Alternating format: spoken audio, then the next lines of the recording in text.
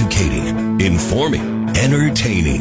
The Dan Parsons Show on 1499.3 KLIN. And welcome aboard to Wednesday. And my goodness, it's still 55 degrees here at 5:07.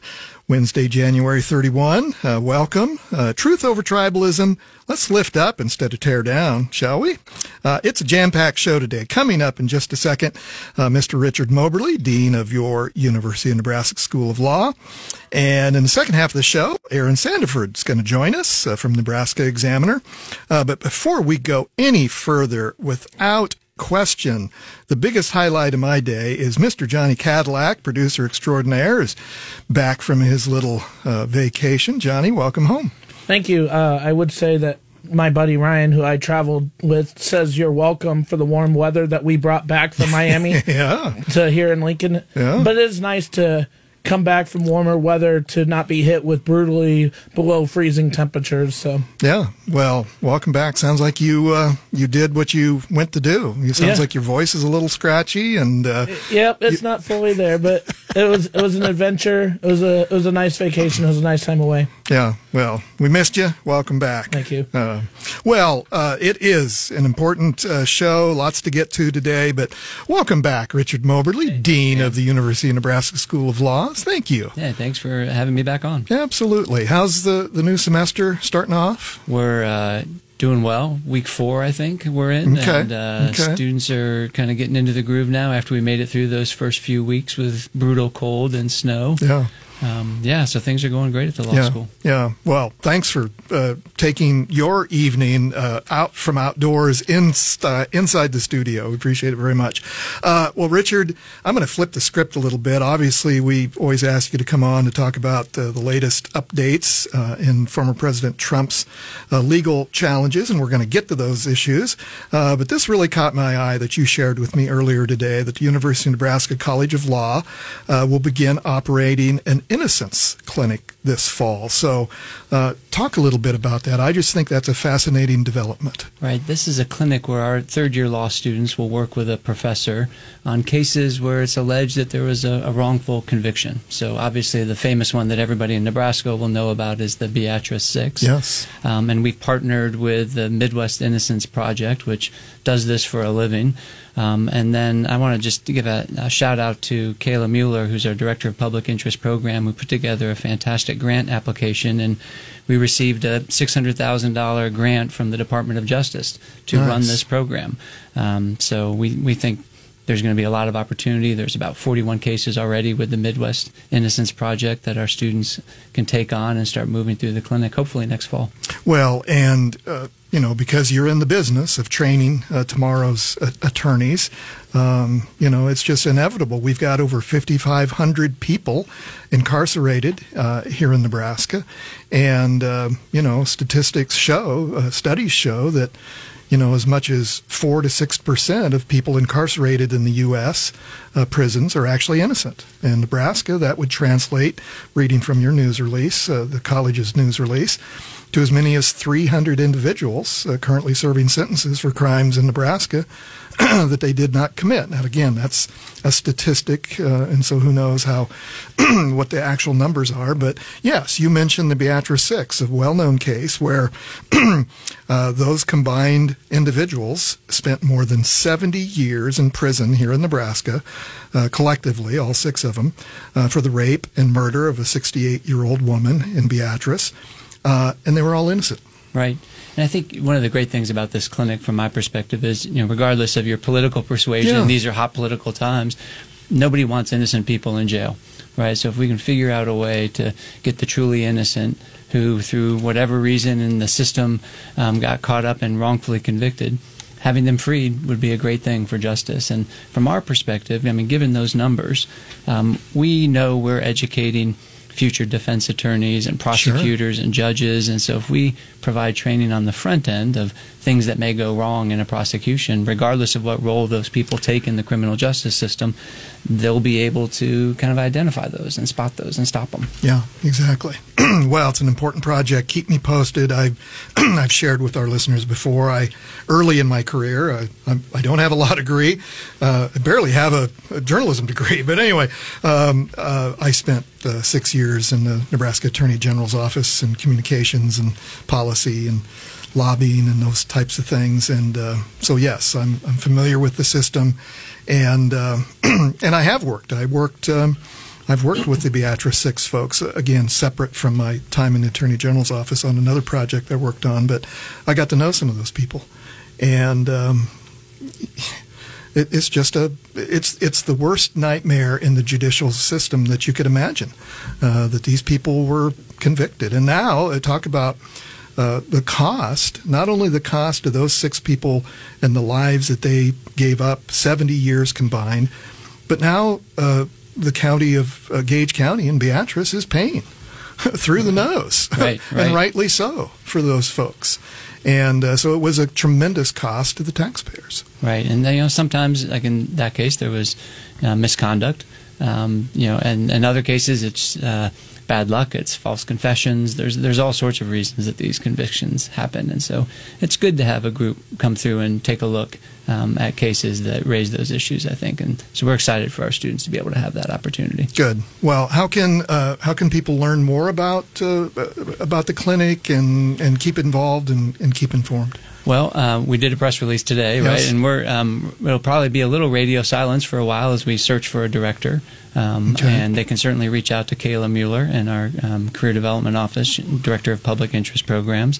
Amber Ediger, and I know her son Miles is listening right now. Nice. She's our Communications Director, and she'd be great to talk to as well. And they can always just reach out to me, too. Wonderful. Well, I wanted to put this at the top of the hour because I reached out to some associates across the country today about this project, and so I know people are interested. So, great. Well, anyway. I appreciate you letting me talk about it. We're pretty excited. It's our 10th clinic, and to give our students practical experiences before they head out our doors is really unique. So we're excited. Good.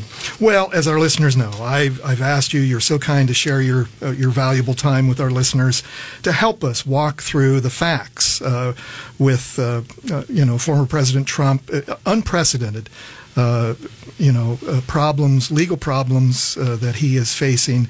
And so anyway, I just wanted to dive into it because, as we've said often on this show, you can find the rhetoric and the political fiery rhetoric in a lot of different places, cable TV and maybe other radio stations. So we want to stick with the facts and try to inform and educate people. So the one case that I wanted to ask you about is the status of the January 6th federal election interference case, and former President Trump's claim that he is immune from prosecution. Is that what we're waiting on? We are waiting on that. Yes, so that case, I think the last time I came out here in the beginning of January, that case was being argued in front of the Court of Appeals. So just as a reminder, that's in the District Court of the District of Columbia. And the President Trump made that claim that he was immune from all criminal prosecutions for anything during the time that he was president. And the judge in that case denied that motion, said that there was no absolute immunity for presidents in criminal cases. President Trump appealed that, and in somewhat of a surprise, the judge set in abeyance and said, basically put a stay on the case while that case went up on appeal. And at that moment, at the end of December, beginning of January, the Court of Appeals seemed to be on a relatively expedited time frame in terms of the length of time they gave for briefing and arguments. And then the beginning of January, they had arguments on that claim that President Trump said, I'm absolutely immune from any criminal liability from incidents while I'm president. And here we are roughly 3 weeks later and still waiting on a ruling, and nothing is allowed to happen in that case. Until that happens, until a ruling comes down, then most likely President Trump will appeal that to the Supreme Court, delay it yet again. Of course, this case was supposed to begin for trial on March 4th. March 4th, and almost just a little over a month away. And, I think that's We're not likely make impossible. That. We're not going to make that, I don't think. I mean, I think even if we found out tomorrow there'd be weeks of briefing in front of a Supreme Court, several more weeks for them to reach a decision. We're talking beginning of April, middle of April, before anything came down, and we'd be looking at a summer trial, perhaps. Yeah, and in those deliberations, and I'm sorry I don't remember, but one of the attorneys gave the example of immunity and suggested, well, okay, does that mean that President Biden or any president could order SEAL Team 6 to execute his opponent and have absolute immunity? Right, and this was the battle of hypotheticals. They Yes. kept on trying to outdo each other with hypotheticals of what would happen. And President Trump's attorney's position was, until he is indicted and convicted then of an indictment, then he can't be criminally prosecuted. Yeah. Wow. Okay. Well, we'll keep an eye on that. Folks, we're going to take this little break and come back and continue our conversation with Richard Moberly. Come on back. You're listening to The Dan Parsons Show on 1499.3 KLIN. And welcome back to Hump Day. Thanks for hanging out with us. Boy, if I was not here on the radio, I think I'd be, not that I have a backyard to barbecue in, but if I did, I'd have my radio set up in the backyard and cooking some Nebraska steaks tonight. Still 54 degrees. Anyway, welcome back. Coming up after the news break at the bottom of the hour, Mr. Aaron Sanderford, reporter with Nebraska Examiner. We'll catch up with Aaron and find out what's going on in his world. And let me just tell you what's coming up on tomorrow's show. It's the Lincoln Business Roundtable, and we get Kevin Kester from Lincoln Partnership for Economic Development, and a very special guest, Kelly Ross.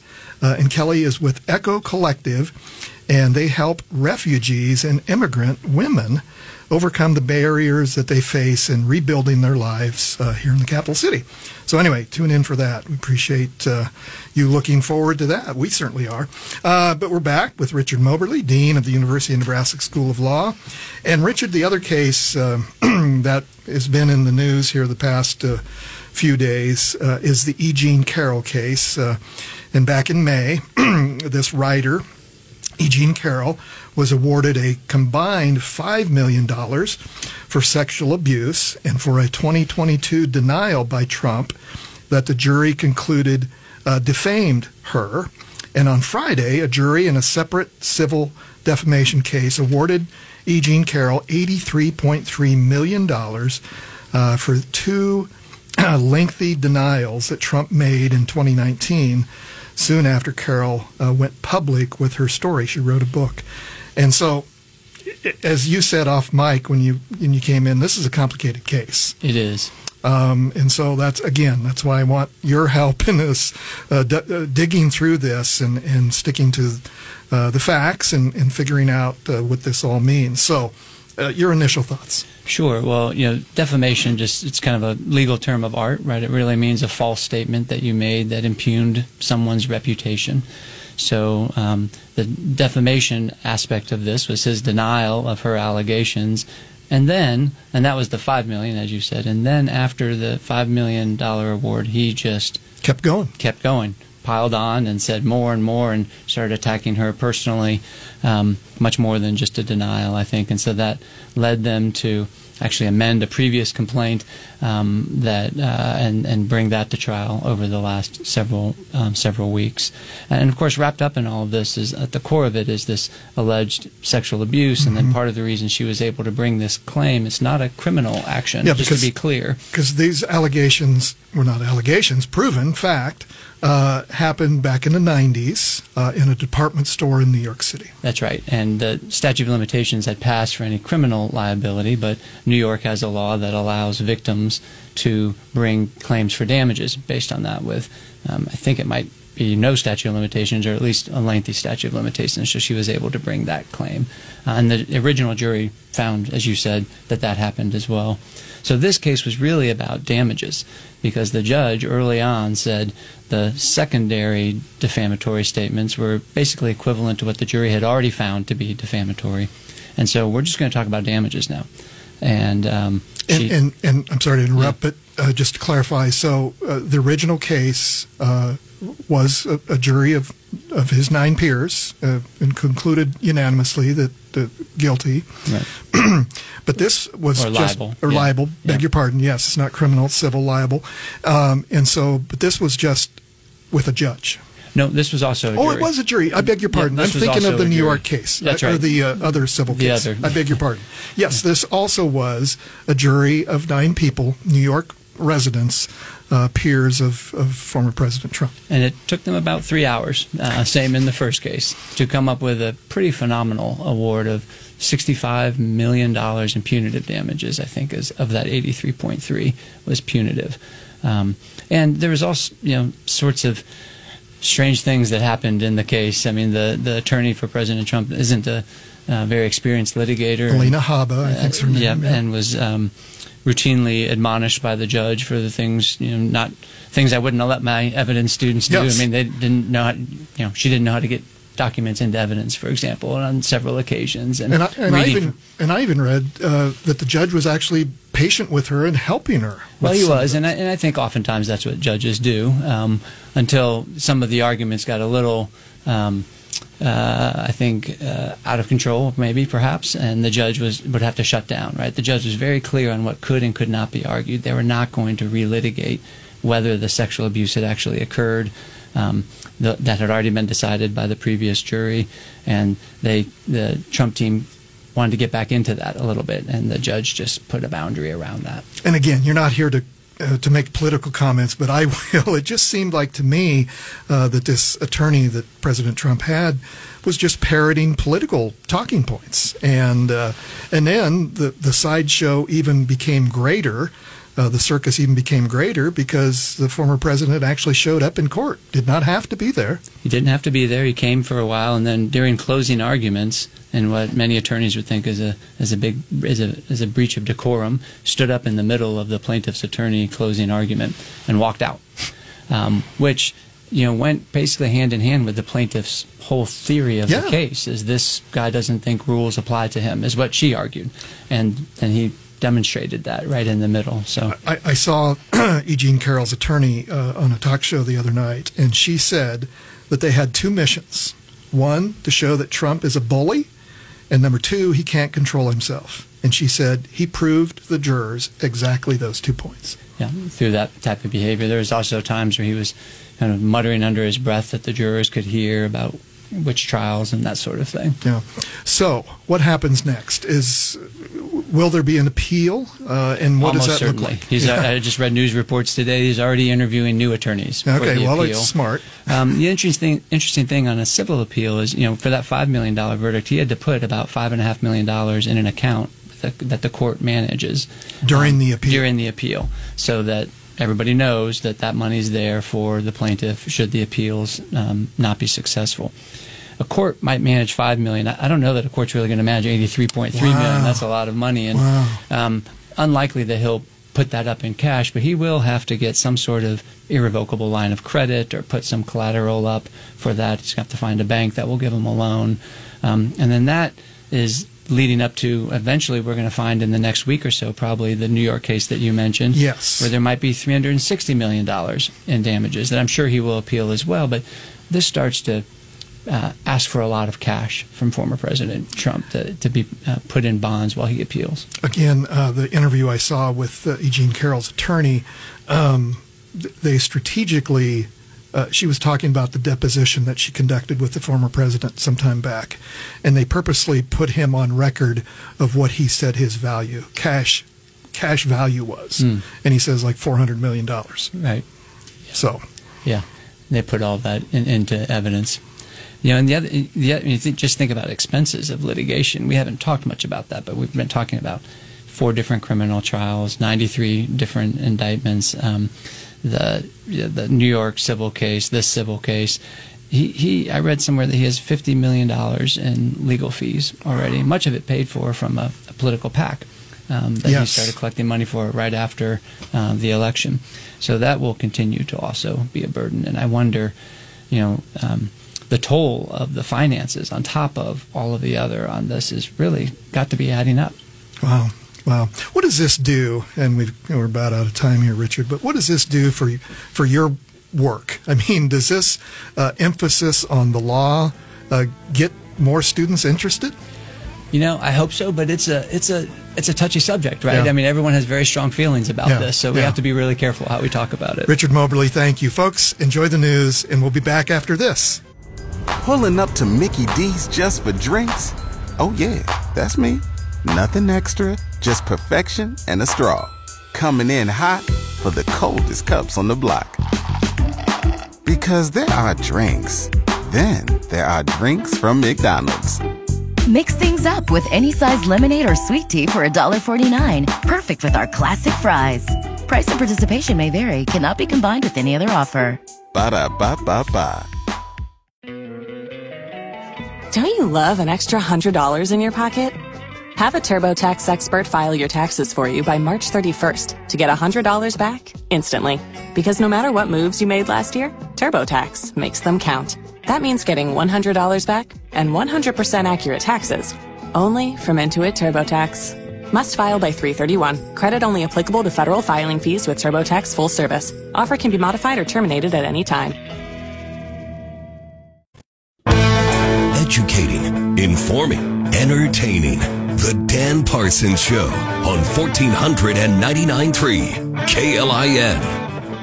Hey, welcome back, and thanks for sticking around. I know you've got other options other than listening to me drone on, but appreciate it very much. And my thanks to Richard Moberly from the University of Nebraska School of Law. Always great to have Professor Dean, the Dean of the Law School on to help us. We like to stick to the facts, and so I appreciate Richard's time in the studio. Very much. Just a reminder, we'd love to have you follow us on the X and the Facebook accounts for the show. Because you'll get some added entertainment, hopefully. Boy, I tell you what, after last night's little monologue about the Taylor Swift and Travis Kelce, that I talked about last night. Boy, we stirred things up on the socials a little bit. So, and you always get a preview of what's coming up on the today's show if you're paying attention, and you can continue the conversation. I'd love to continue after hours topics that we talk about, or even topics we don't talk about. So anyway, follow us on the socials. Appreciate it very much. And if you miss anything, you can always find us on your favorite podcast platform any darn time you like, or just go to KLIN.com and go to the Dan Parsons page and scroll down and find the episode you're looking for. Well, it's my pleasure to introduce on the phone lines Mr. Aaron Sanderford, reporter for Nebraska Examiner. Aaron, welcome aboard. Hey, Dan. Good to see you. Yeah, absolutely. And we'll get you in studio one of these days. I know we talked about that, but you're a busy man. You commute back and forth from Omaha, and you got a family to help with. And so anyway, we'll get you in here one of these days. Absolutely. Yeah, no, I'm driving softball players, young softball players to strength training right now. Nice. All right. The future stars of Nebraska softball. I love it. If only. That'd be awesome. Well, tell them hi. I told you when we were texting earlier, I'd love to embarrass your teenage kids on the air if you ever bring them in. That would be a lot of fun. Anyway, well, Aaron, I appreciate your time as well. I know obviously you're busy. You're pulling triple duty, so I appreciate it very much. But some of the issues, the stories that you've been working on that I wanted to chat about was, it is political season, and oh my gosh, yes, and we're getting geared up for really one of the most historic, I think, a lot of people think, one of the most historic elections that anyone can remember here in Nebraska and also nationwide. And we were just talking with Dean Moberly about the presidential race. Well, not the campaign side of things, but the challenges of a candidate running for president while appearing in court. And so obviously the nation will continue to be focused on the presidential race, but we've got some important races here in Nebraska coming up this year as well. Yeah, it's been an unusually active couple of weeks. I mean, we've gotten some new challengers to incumbent members of our federal delegation here in Nebraska, our all GOP delegation. A couple of members got some higher profile Republican challengers, and then we of course had this weekend's meeting of the Nebraska Republican Party State Central Committee, where they talked about some things and decided to make some endorsements. Yes, and what was fascinating, and again, lifelong Republican, I've been involved in the party through the years, not so much anymore because anyway, I don't need to talk about that, but anyway, I'm very familiar with the Nebraska Republican Party, and I can't remember in my memory, Aaron, of the situation that we're seeing now, that none of the 5 congressional delegation, 2 United States senators and 3 Congress people, none of them were endorsed by the state Republican Party.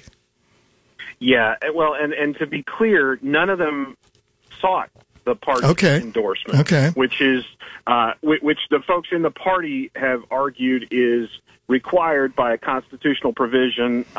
Although in previous years, if we're being honest, the ask for that endorsement was in most years a phone call that said, "Would you like the endorsement?"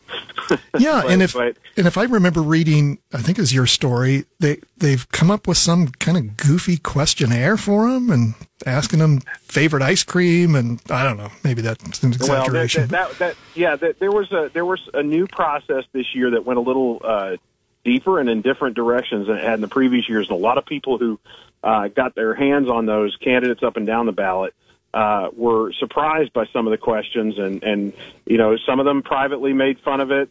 They didn't want to put their name by it, and I always kind of take that with a grain of salt. But these are people that are supportive of the current party regime and people who are not, and it was pretty universally discussed. And they, I think the hard part here is it's like what you've seen in Arizona, Wisconsin, and now Texas, where the core activist base of the party has taken over the party, and sometimes it's easier.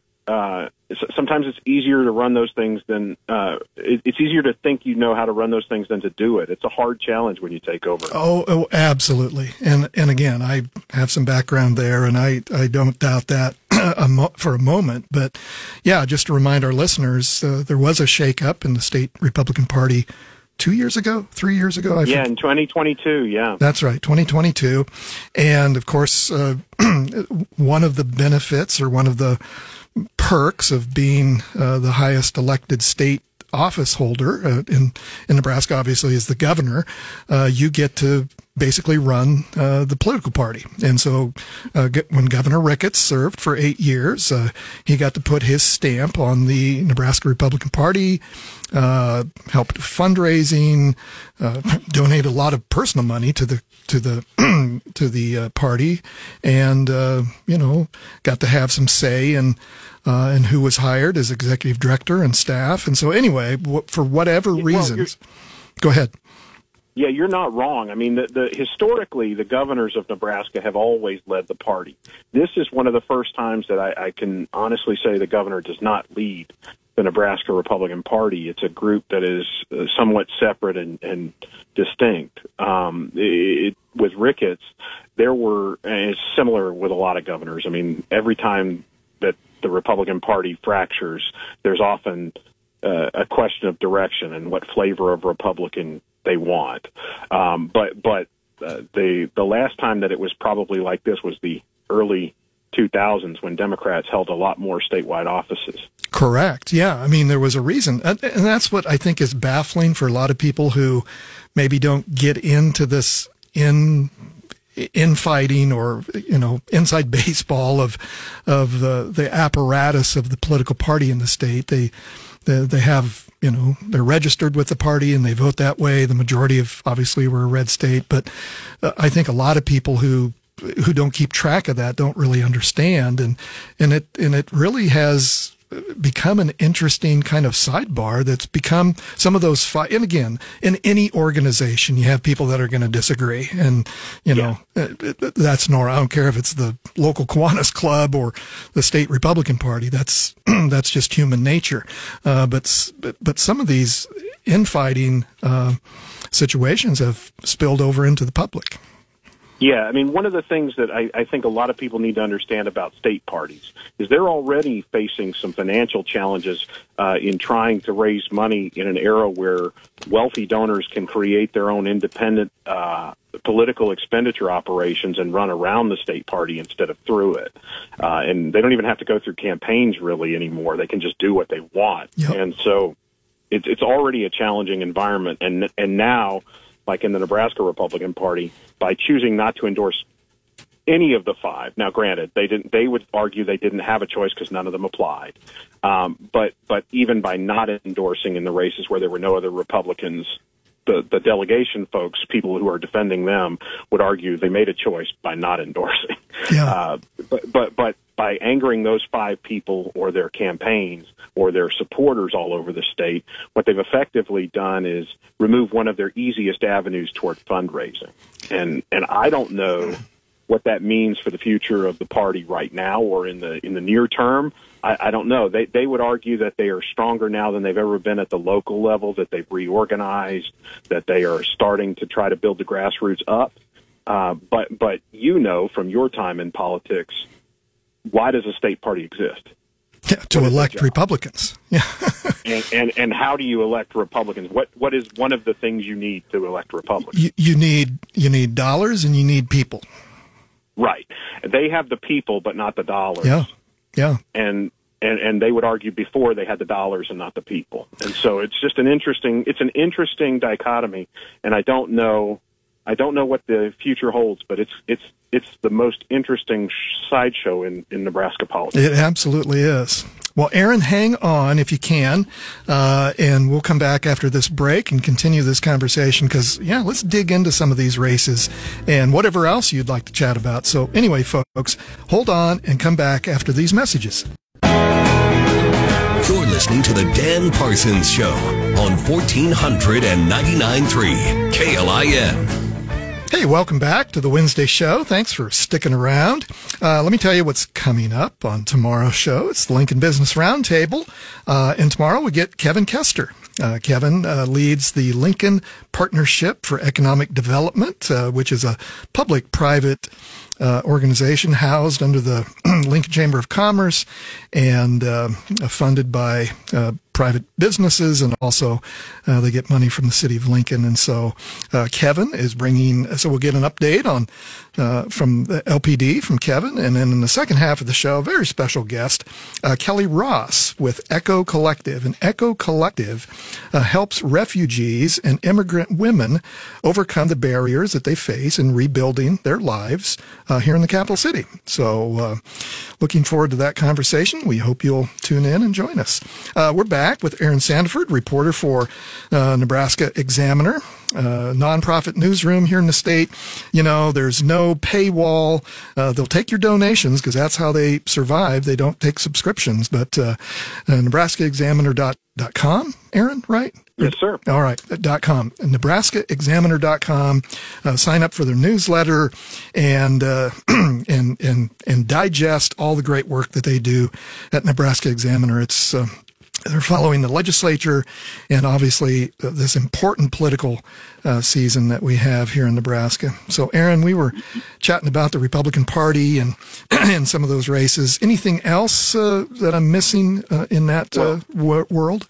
The biggest thing to watch that really happened in the last couple of weeks since the last time we talked is in the 2nd District in the Omaha area. Yeah. You have a Republican challenger for Don Bacon. You actually have two, but you have a Republican challenger to the right of Bacon who is trying to run a populist campaign, pledging. His name is Dan Fry. If your listeners remember 2014, he ran a Tea Party challenge to Lee Terry's right during the tail end of that fervor against government spending and bailouts. Almost beat him. And almost beat him. Yeah, came within, I think, 6 points with $51,000. and so it was a pretty serious moment when Fry decided to run in this race. A lot of people thought he was going to run in 2016 after almost beating Terry, and then Bacon ran. So there's some history between those two.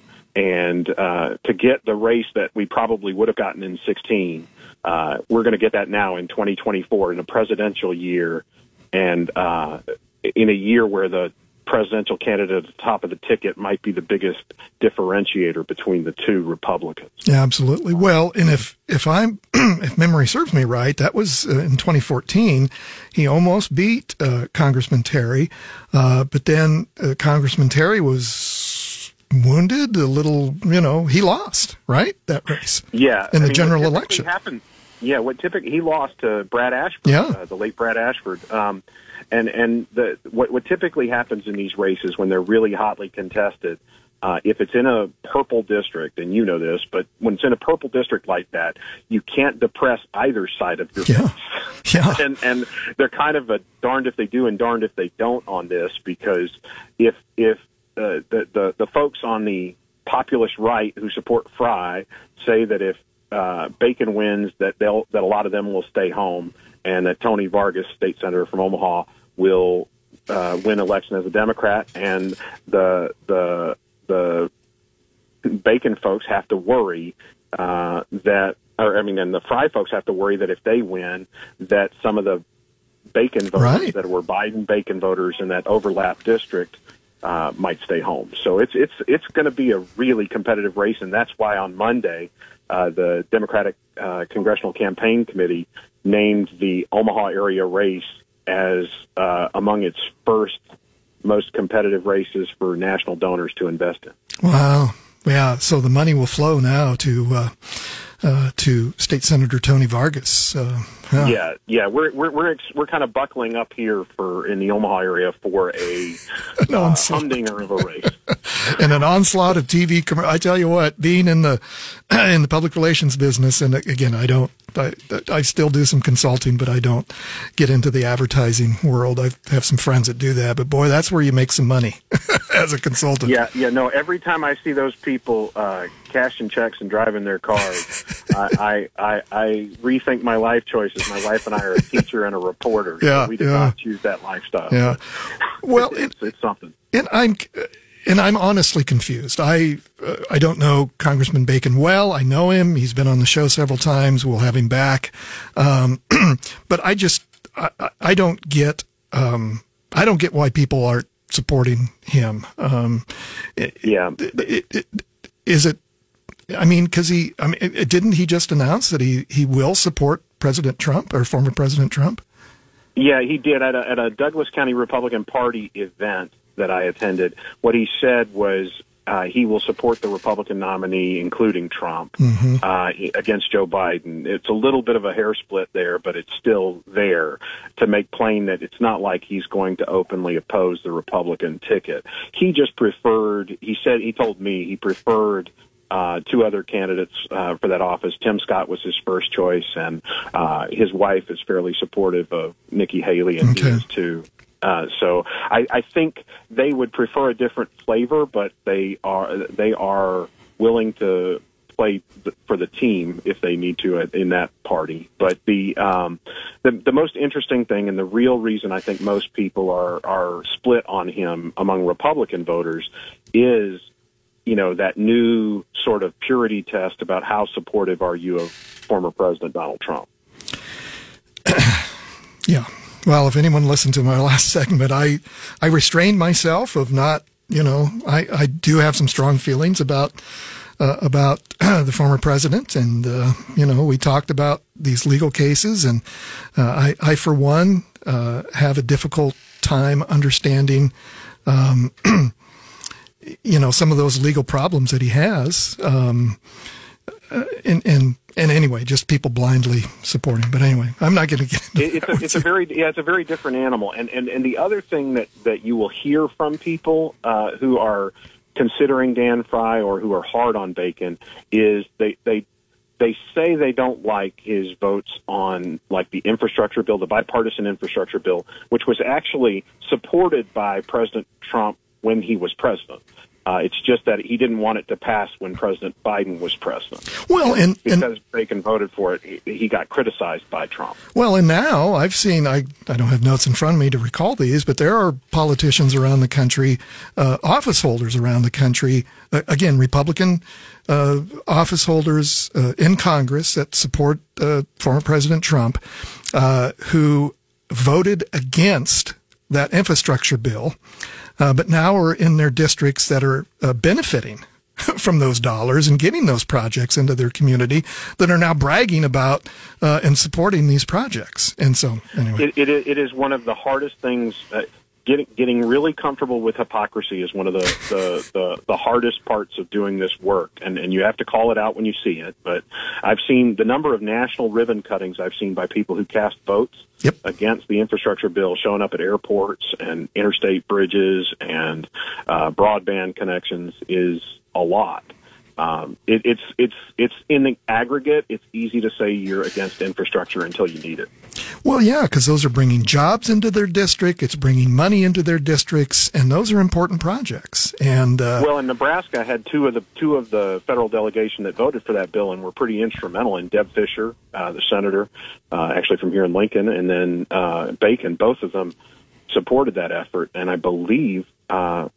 I'd have to look at Congressman Flood's record again. I don't want to misstate it, but I know that those two did. Yeah. Well, speaking of our two United States senators, some developments again just in the past few days, and we got about a minute left here, Aaron, but both have filed officially for re-election, and Senator Ricketts picked up an opponent. Yeah, John Glenn Weaver was actually in that race pretty early. Oh, that's right. He was an Air Force lieutenant colonel. He is definitely in the same vein as Dan Fry, very an emphatic Trump supporter, who is now has the NEGOP's endorsement against Ricketts, and is basically running a campaign against what he describes as the cabal, the people who are, the unseen powers in Washington. Yeah, sort of thing. And Senator Fisher still does not have a Democratic opponent, but she's got an independent, Dan Osborne from Omaha. So, yes. Yeah. Okay. Hey, Aaron, thanks. Hopefully you made it to softball practice. Good luck for those young women, and thanks so much, folks. That's the show. Enjoy your evening. Go do good things. We'll see you tomorrow.